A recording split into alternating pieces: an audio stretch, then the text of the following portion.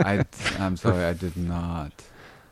Oh, what are you so busy with? Oh, wait, we should start the podcast. Let's start the podcast.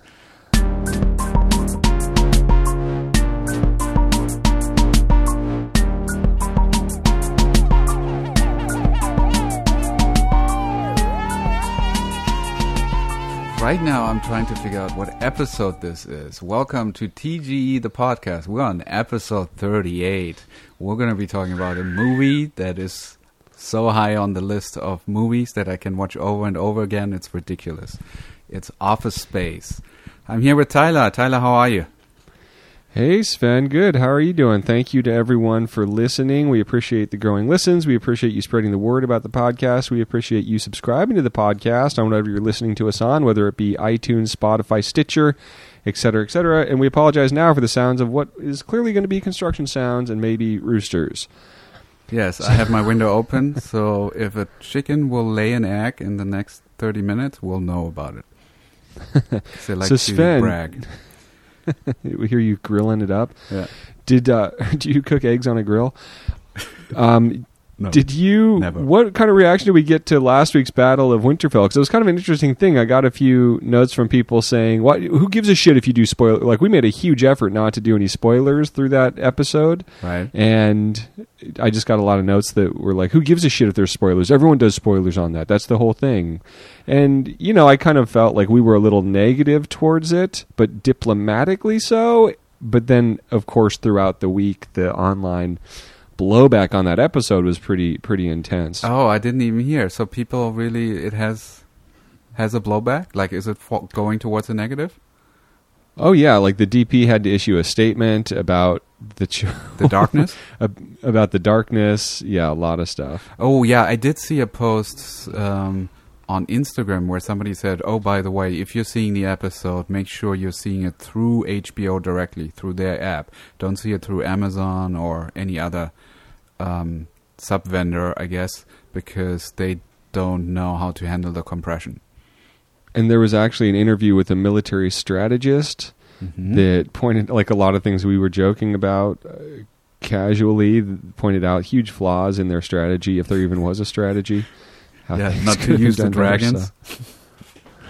Yeah, there's just a lot of... It was just, a lot of issues with the nonsense of it, but, did you watch last night's episode? No, I'm back out. So unless we're making another episode on it, I'm not going to. We'll see. Well, we'll let the episode come to us rather than us go to it, which is what we did last time, and it was a tough spot to be in. Nice. So, Tyler, ask me how my week was. Hey, Sven, how was your week? Oh, thanks for asking, Tyler. I probably skipped a whole night of sleep because I just launched the Go-To-Editor course. And now we're going to be talking about the next 5 minutes or so about this because that's what we'll do. It's kind of our first plug on this podcast. And yeah, that was quite a journey. Like, I was editing until I think 4 a.m. on Friday night to get the episode actually up on YouTube to introduce this course.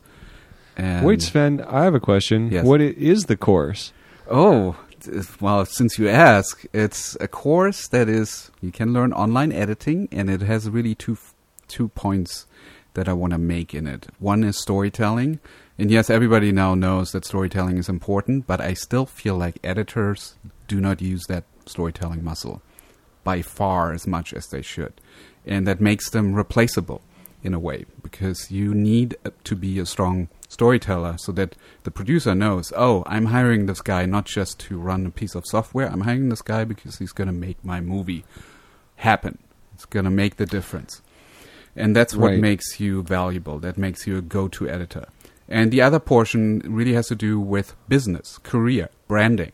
Like, how do you present yourself in the marketplace that jobs find you? And, I mean, it's something like, it's not resumes, it's not reels that get you jobs. It's really those relationships you have with the clients that are become fans of your work. And then years later call you up and say, hey, remember back then you saved my butt? Now do it again because I need you.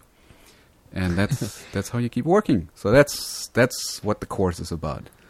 So it's about having the goods to back it up, but Yeah. also becoming part of the collaboration. Exactly. And I think what's cool about it is that you actually get to do exercises with real footage. So we got a feature film that was in the LA Film Festival, has an Academy Award-winning actress in there. We got a documentary that was in theaters, released by Magnolia Films. Actually, I didn't realize, but Elon Musk was the executive producer on the documentary Dumbstruck. That you were working on? Yeah. Oh, wow. I saw the name back then, but it didn't mean anything. And now I went back at it. I'm like, wait a minute, is that the guy? And it's the guy. Yeah, there could be a whole class on the fact that I got invited back to work with you after the work I did on that. Yeah. how amazing it is, because that was not my best. Huh. Which one? Dumbstruck? Yeah. Oh, cool. Remember that trailer? I sent you the trailer, and you were like, "You fucking piece of shit." What? I mean, you didn't say that, but that's how I felt. Oh, I didn't. No, you didn't. You should have. Totally I mean, it forgot was about the fact awful. that we also cut the trailer, and Yeah. had to do it You within cut a the week trailer. or something. Well, that's because I had 2 weeks and just screwed it up royally. Well, they should have. It's hard to cut trailers on projects you work on. So Well, you know what? It's going to be hard to talk about this also, because if we were talking about this as an anonymous movie, I think it would be much better. So maybe we'll just do that in a few episodes. I'll just start talking about this trailer I worked on for you. Oh, okay. Knowing what movie it was. Yeah. But I usually get asked to cut the trailer once the feature is done. And I usually say, "Can you find somebody else?" Because I'm at that point, I'm so emotionally dead about what are the killer scenes that need to be in there, that it's a struggle to cut the trailer. Right. And also the thing with trailers on the bigger level is that it's very rare, I feel like, that the editor gets to work on the trailer. Maybe they have some input on it, but the trailer process begins so early in the filming process. Yeah. And those things just start being cranked out while you're deep in the edit, that it's hard for the editor to be involved in a meaningful way. True. And it's funny because the last feature that I just finished, the trailer was out before I even had cut the first act. And so I was Wow. seeing stuff where I'm I'm not, it's actually not in the movie, but it's in the trailer. Well, not to get away from your class, but traditionally in trailer editing, often, and one of my best students is an assistant editor at a trailer house now, they are given the dailies so they can start trying to figure out what the film is so that they can then figure out what a good trailer might be. So it's crazy. That's what happened here as well.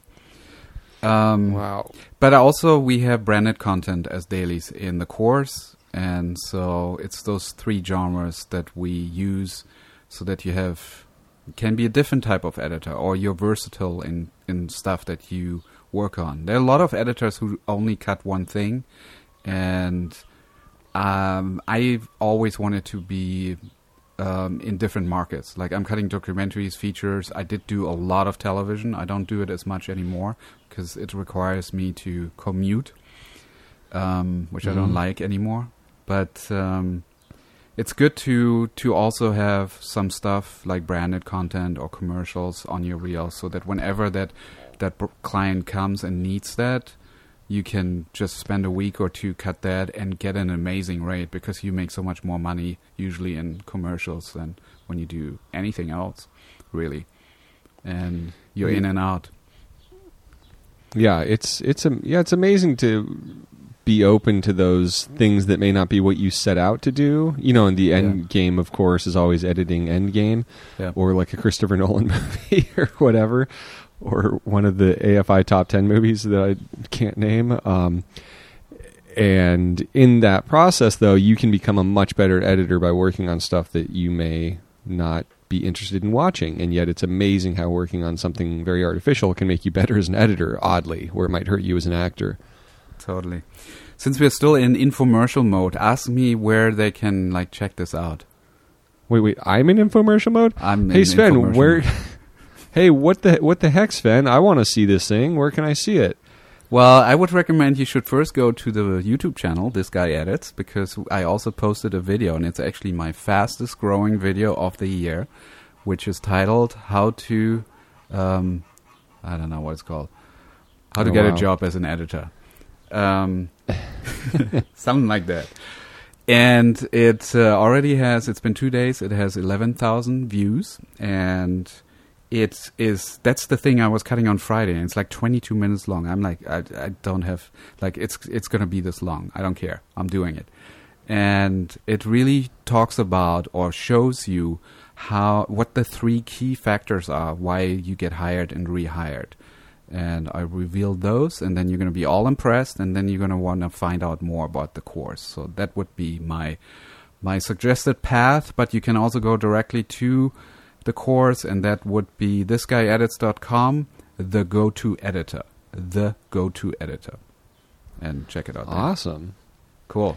And you were going to give me some grief for not having signed up yet? Yeah. I was going to say you haven't heard anything about this because you've been so busy and out of the loop. No, I've seen the ads, and we've been talking about it for like 2 years. Yeah. Wasn't I going to edit it and shoot it at one point? Yeah. Totally. And you advised on it too. So thank you for that. And I have to give credit also to Vinny and Steve. Those are 2 guys that actually originally hailed from Nevada, from Reno. And they actually ended up partnering up with me in there. They shot the whole thing. I was on camera. They were producing the whole thing. They were cutting it, basically. I did final touches on it, but they did the bulk of the heavy lifting. So thank God that those 2 guys delivered and made it happen, because it's been a journey. And also, I think they're one of the stories that you tell a lot, the inspirational stories of people that did not start working in LA but took the plunge and went for it. Yeah, no, I mean, I think the bigger story here is that they approached me and said, hey, can we help on the channel? And then I gave them something small, like a little animation, and they just killed it. Like, because they were both like working in an ad agency, they are far superior when it comes to graphics, motion graphics, all that stuff, than I could ever spend the time on. It would take me forever. And very cool. And then I'm like, okay, let's do it again. And then they were able to cut a full episode. They started shooting stuff on their own and adding it. They brought so much ideas and creativity to it that it immediately became clear to me that these guys are exactly what this course wants to teach you, which is you are go-to editors or go-to filmmakers that just solve problems left and right for you and make life so much easier. And that's why you hire them and rehire them. So we're working on the 4th project by now.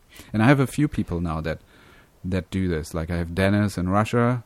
Shout out. I'm sure you're listening. I have Aaron. And we're working on a new project with Vashi, which some people might know. I'm really excited about this because I interviewed Vashi, and he's amazing on camera. Not on camera, on mic. All that stuff. Sorry, I'm blabbing. You've also reminded me that we've been torturing Ross in my not sending him voiceover. So totally, Ross. I need to get on that. I still need to give you a voiceover. I'm sorry it hasn't happened last week. I'm going to give it to you this week. Probably. This is how we communicate with people now. Oh, no. Oh, what's happened to us? And also, Mom, I'm going to call you tomorrow. I got your voicemail. Thank you for the socks. Fuck, you got your mom listening to this? Not just kidding. Me too. All right. So, Sven, yes. I think it's time that we talk about Office Space, but I actually want to share a story before I forget. Okay. That I got to interview a really amazing... I can't say who, but it was, just because of the nature of the interview and the environment and stuff. But for hours, talked to a top-level studio writer, screenwriter, one of the best, who has a great story about a screenplay. I'm not going to say the gender or anything that they wrote. Where once I say it's infamous, that kind of gives away who it is. But anyhow, there was a draft of the script that was particularly strong that the writer really liked, that they were given a ton of notes on, as always happens, that made them sick to their stomach, made them want to quit writing, made them want to quit the industry. And yet, like we talk about with editing, they ended up doing the notes. And it's a lot easier as an editor because you're kind of really just only dealing with what's been captured. Mm-hmm. With writing, it's way easier for someone to come in and be like, I think they should marry a kangaroo. To like whatever your dream project is, and just really kind of without even really reading it or paying attention to what they're reading and just feeling like giving a note. Yet for some reason, not for some reason, just for maybe where they were in their career or whatever, stuck it out and actually did these awful notes for a director that couldn't be more wrong for the project. And then when the proper director came around, they accidentally saw the really strong draft, and that's the one they wanted to make. And the moral of the story was, if this writer, as often happens and is the case now for them, had said, no, you paid for the script, you bought it, good luck with the notes you want to do, that's not the vision I have, and just made their life easier stepping away from it, which happens all the time, they stuck it out and did those notes. They got to have this great relationship when the right person came along. So it's a weird, I guess it was kind of reminded me of editing a lot, of like finding that balance of, and I don't always agree with it in terms of writing. It is very different than editing. Sometimes you just can't do the notes. It's a very different process. But it was just a good story for editors, I felt, of just doing the note, because often gaining the trust through doing it, with editing, you're going to end up working through whatever it is. And it turned out to a great success story. Well, Steve Halfish really put it to the point. He said in the interview with me, bad ideas lead to good ideas. So never fight a bad idea, even if you already know it sucks. Don't make it about explaining to the director why this is terrible. Go with it. Do the note, and then let the process happen where you then refine it, and that's when the amazing stuff happens. And once you realize this, you can take any note. You can like look at a studio executive and think this is the craziest thing, smile and still do it, and be open-minded and surprised what comes out of it. Yeah, it's tough. It's a little different though when that director is just a bag of hyenas that's like just not at all the right person for the thing. But yes, you're absolutely right. When you have the job, you're being paid, especially for editing. Yeah. Just do it. Yeah, and you got to do it no matter what. I mean, working with a first-time director doesn't matter. You gotta treat him like he is. I can only think of one director, and I would give the whole thing away. But I'm not going to say the name. And you got to treat him like a star, and it still makes this process better, more easy to endure, and it creates a better product. And even better is that the thing about editing is the last thing people start tearing apart, except for a few recent examples when a movie doesn't work, is the editing. There's so much more to sift through before they get to that. And it's always great to be attached to a great project, but oftentimes that really bad movie, you did a lot to make it great, and you're not going to get the appreciation for it except for from the people that were there that you're working with. So those are, of course, the most important relationships. It's always to funny build, as when you'll learn you about read in Sven's video. Reviews, and then they sort of, in a half sentence, praise the editing, where you're like, yeah, this doesn't really apply, or this is not really saying what the effort or what's really behind making this movie work. It's always like, oh, this is a really witty, or this is cut in a very like tight way or something, and usually it's way off. Well, speaking of tight editing, tight writing, tight acting, let's dive into Mike Judge's Office Space. Yes. When was the first time you saw the movie? I saw it in theaters. I remember seeing it on the Continental 7, which was like a dome theater, like a giant anamorphic screen that I think it's now a church. It's probably a total overkill for this movie. Yeah, you think so, but there's something about seeing, and it's on film. Like even the comedies like this, it's amazing when they were truly produced and really done, and all the production value really mattered. How that helps everything. Yeah, but you could potentially watch this movie through a postage stamp and be highly entertained. Same for Apocalypse Now. I don't know. I would argue that's hard to endure on a post-it note. But I'm just saying the brilliance comes through, and likewise with this, seeing it with an audience is going to add a lot to the experience. Right. Well, I feel like Office Space is the movie that you can put on infinite loop and watch over and over again. It's so fun and entertaining and light, like so easy to consume and just like escape, that it's great. And I tell you how I first saw it. I saw it actually on the Titanic expedition, on the boat. And it was one of 3 DVDs that they had Hold available. on, Sven. Yes. You were on a boat searching for the Titanic, because Yes. otherwise that's going to sound like you're 100 years old. No, I said Titanic expedition, right? So I know. Just wanted to yes, clarify. I wasn't on the Titanic. I didn't have a DVD player with me while I was on the Titanic in 1912. So I'm guessing that happened. But anyway, we were in the middle of the North Atlantic, and it was the only movie really that I could watch over and over again. And it was actually so much fun. I enjoyed it. In my bunk. So compared to the worst tragedy in naval history, it's fun. Well, who said let's take a minute of silence and then party till dawn? You don't remember that quote? Oh, that's a line from the movie? I didn't see it as much as you. I No, saw it it in was theaters. it was in the Oscar acceptance speech from James Cameron when he got his Oscar. He asked for a minute of silence, and then everybody was quiet in the room, Kodak Theater, wherever it was back in the days, Dolby Theater. And then he screamed, "Let's party till dawn." Well, let's party like hell and go through this clip. But also just Yes. the other thing that's great about this is that the trailer moments that came out of it were so legendary.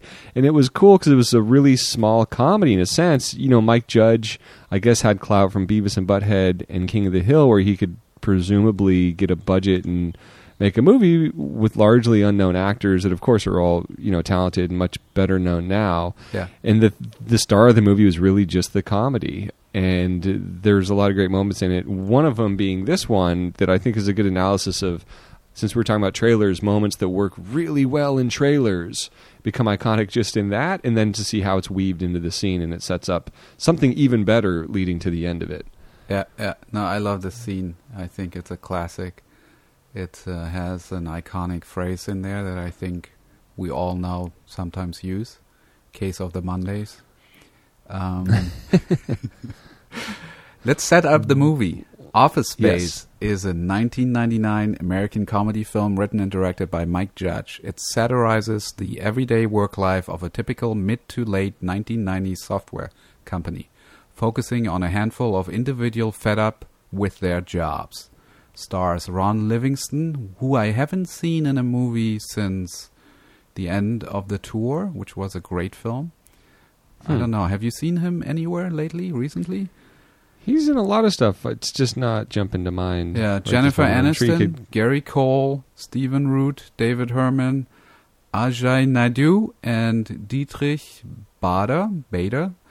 And also, I want to shout out Todd Duffy, who's plays the guy who works at, I don't know, that restaurant has all the flares. He was in a movie I directed in there, so I was so thrilled when he walked into the casting office because I immediately recognized him from Office Space.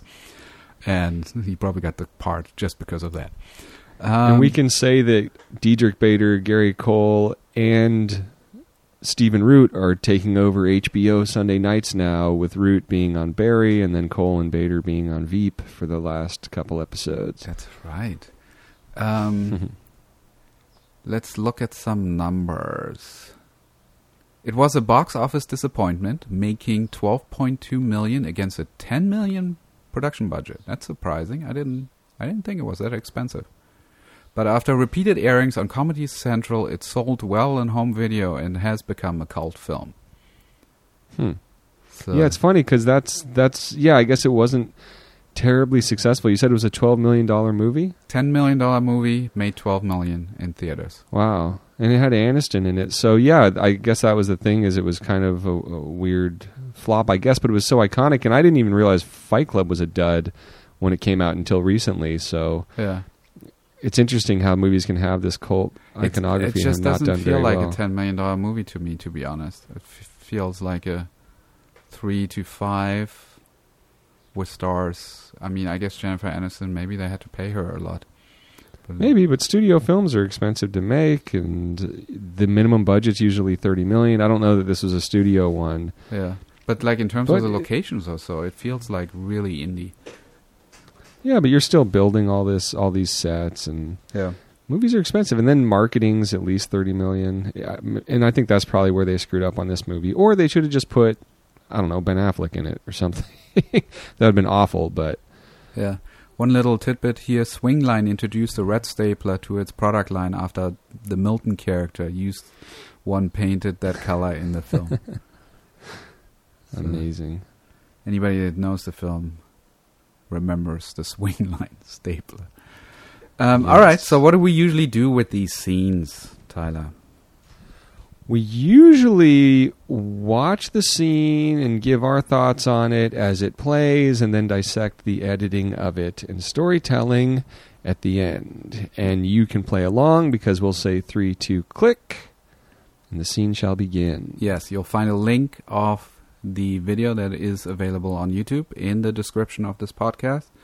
We'll play it through once. I think we want to let the dialogue speak for itself a little bit on this one, because I think it's quite simple in terms of the coverage of the scene, and it's all in the dialogue. And then Indeed.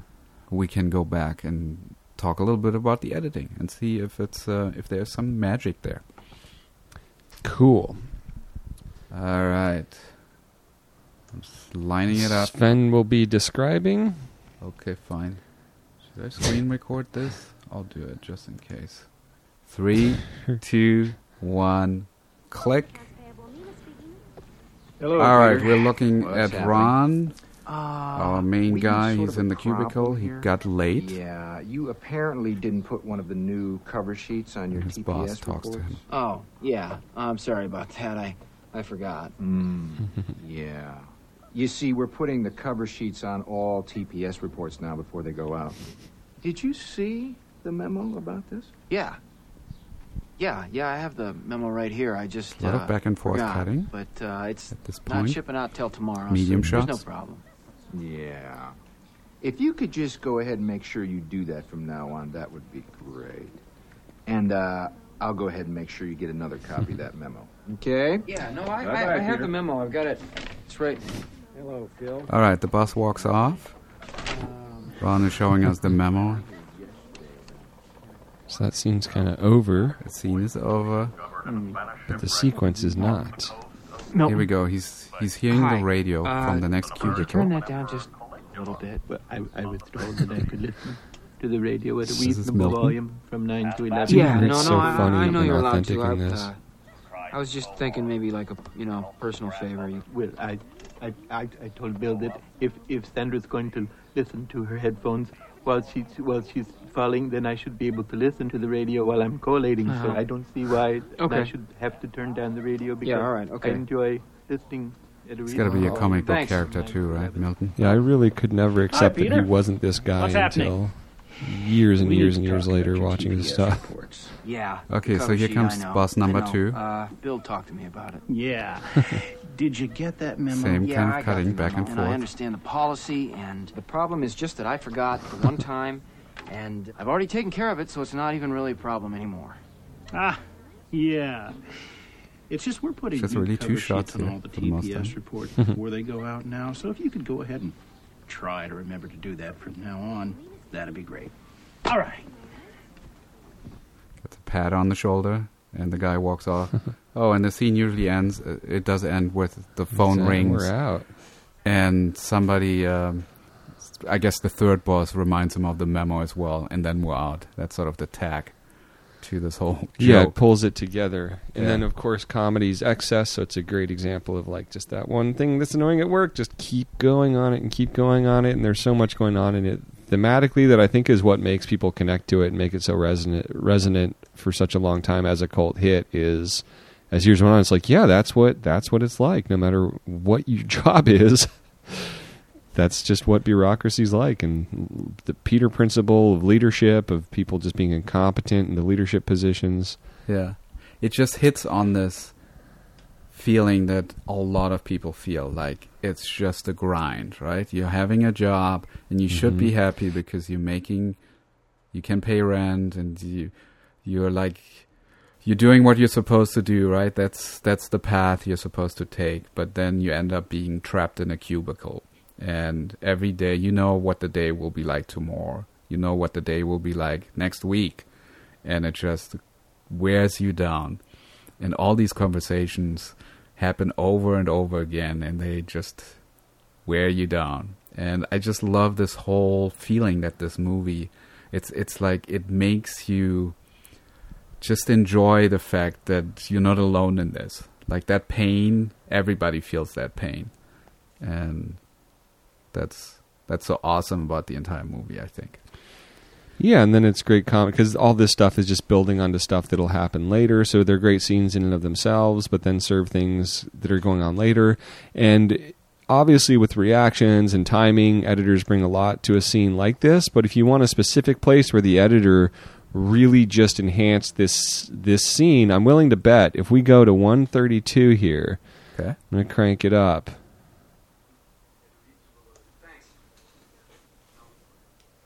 So we hear Stephen Root saying at a reasonable volume from 9 to 11. Yes.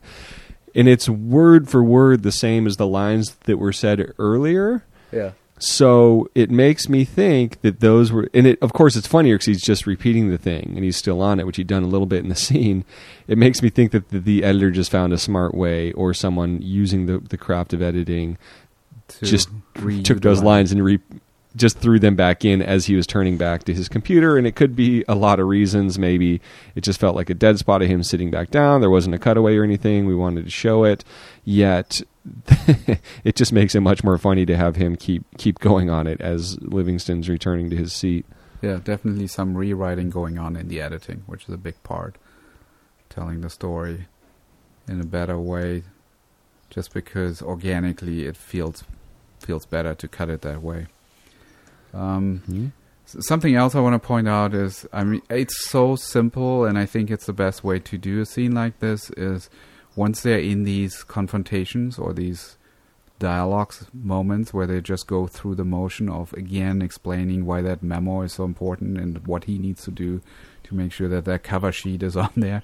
It's not like fancy coverage. There's not 4 different setups to cover the scene. It's basically a medium shot and then a reverse of that same angle or same composition.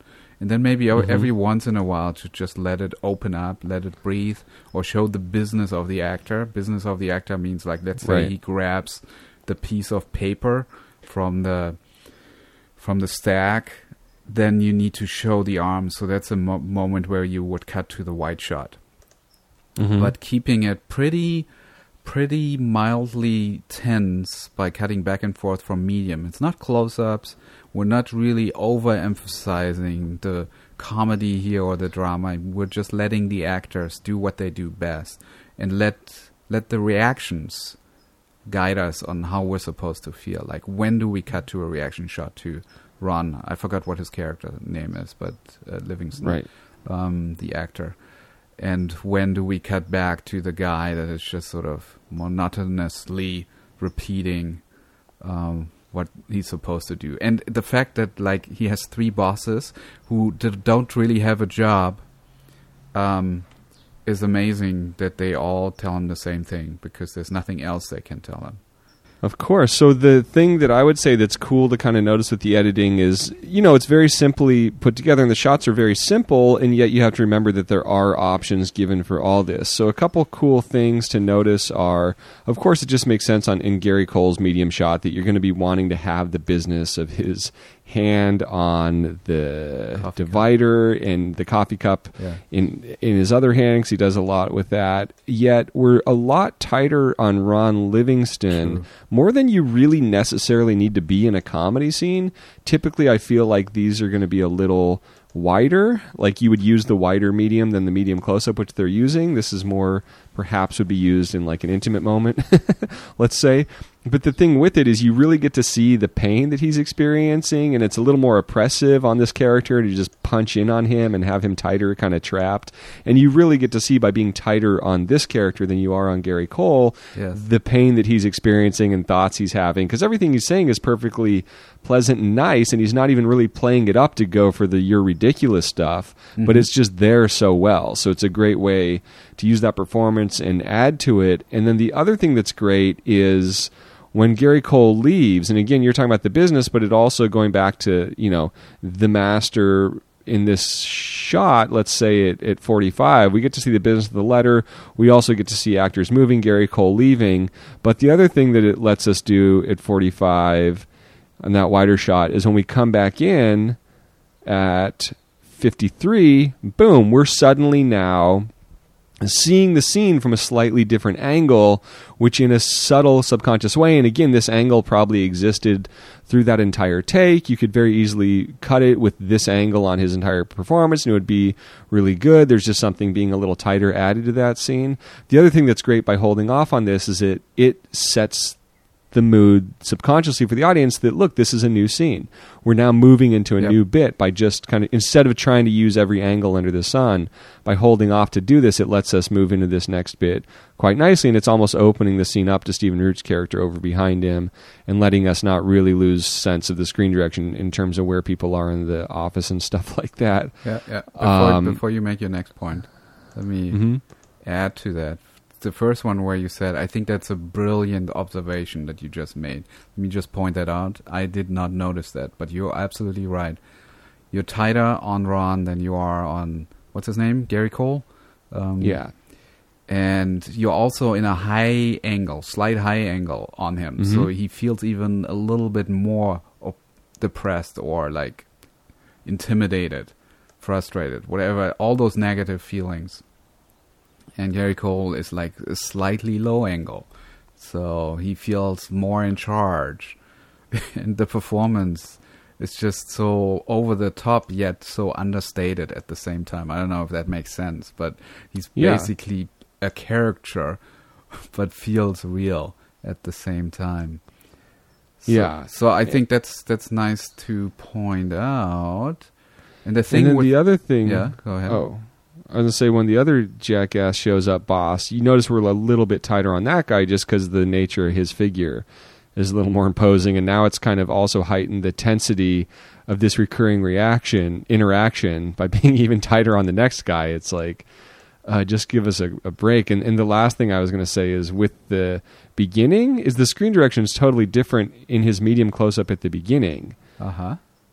Because he's facing one direction, so that's a weird way to start a scene. I don't know what exactly precedes it, but it works really well, and it's always fine to do that when you use a master to redirect it, which is what they do immediately as Gary Cole comes in. So I think it's meant to be a disruption. Sure. He's looking from right to left in the very first shot, and this is still like he just arrived late into the office, and he's trying to like get into the routine. Be unnoticed, that nobody caught that he got late. And then he immediately gets basically caught by his boss, who calls him out right away on the mistake he made. So I would say that totally motivates a cut like that. Right, and I love the master shot of the Stephen Root interaction and how, again, we just use the same shot for him the whole time, the medium, just because he's so consistent anyways. I mean, we use the shot for both of them, but there's something about the consistency with this character where it's like, you don't even want to change the angle up. Because this requires some filmmaking where you have some balls. Like an inexperienced first-time editor might not be able to cut this scene as simply as this. Right. They might want to try and add something to it and confuse the audience at the same time. Yeah, and it's a good example of how something that just looks so easy and obvious to put together, how there is a lot of thought that goes into it, and you really are just always trying to keep that comedy ball alive. Yeah. Like deciding to take our time with him going to sit down, and we use ADR for that.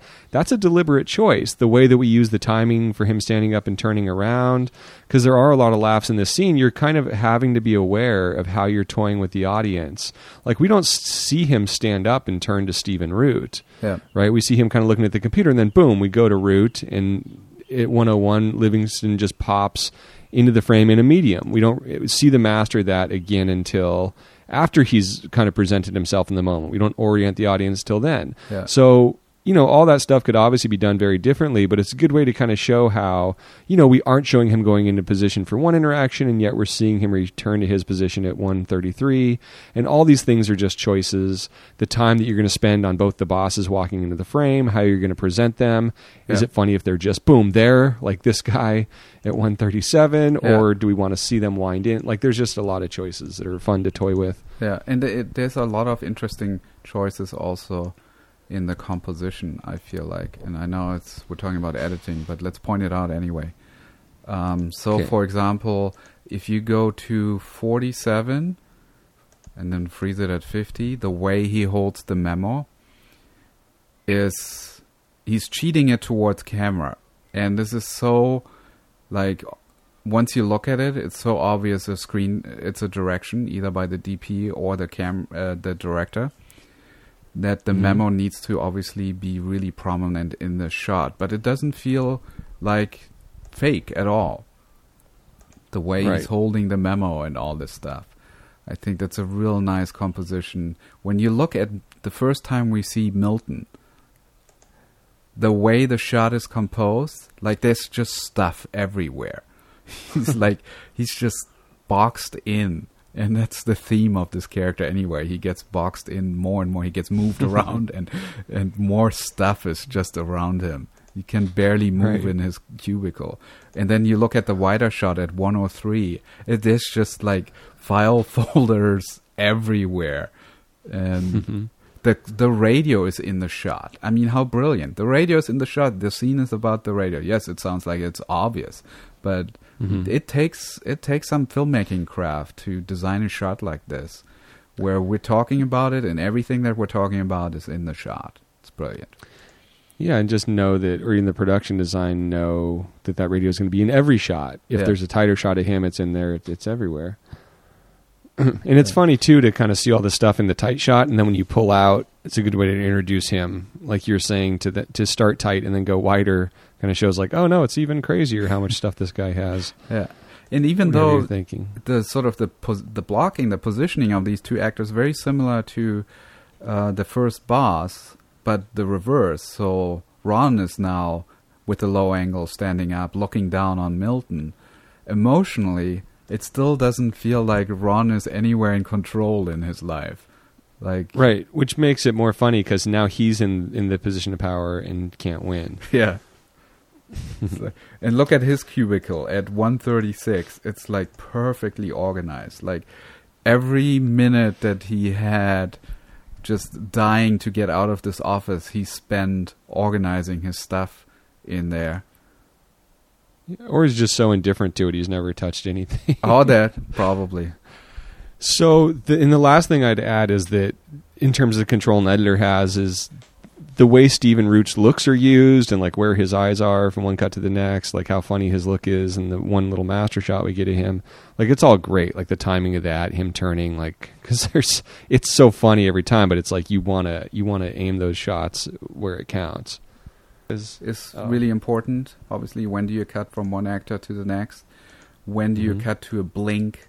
Like I noticed like a mini reaction of Ron somewhere where like boss said something and he just has a little blink there. I don't know what the time code is, but maybe play back and watch for that. When do we cut to him reacting to it? It's like these little subtleties. They just feel nice and right. All right. Awesome. Okay. So now that you've seen this podcast, you really love us, go check out thegotoeditor.com and check out that video, 22 minutes on what gets you hired as a film editor or video editor. That's the title of the video. I remembered. Nice. Cool. And I can't wait to figure that out. Also, thank you to everyone for listening to the podcast. Thank you for telling your friends about it. We really appreciate the growing listens. We like getting to look at movies from the past. We maybe learned our lesson about trying to be too trendy with our Avengers-aimed episode and Game of Thrones-aimed episode. So lesson learned. If there's stuff you want to hear on the podcast, please let us know. Let us know what scenes you would like to see dissected. We really appreciate the feedback we get, all the places that you can get it. Where can comments be made, Sven? thisguyedits.com/the go-to editor. Just kidding. thisguyedits.com/comment. Awesome. And we would also like to thank Curtis for the music. And as Sven always says, happy editing. It's iPhones and TV shows about tweakers. There's no sane zone, so put your head between the speakers. There's no sane zone, so put your head between the speakers. cool. Yeah, I think there's only like 2 little spots I'm going to have to edit on this one. Yeah, where I had to reset, right? Okay, 3.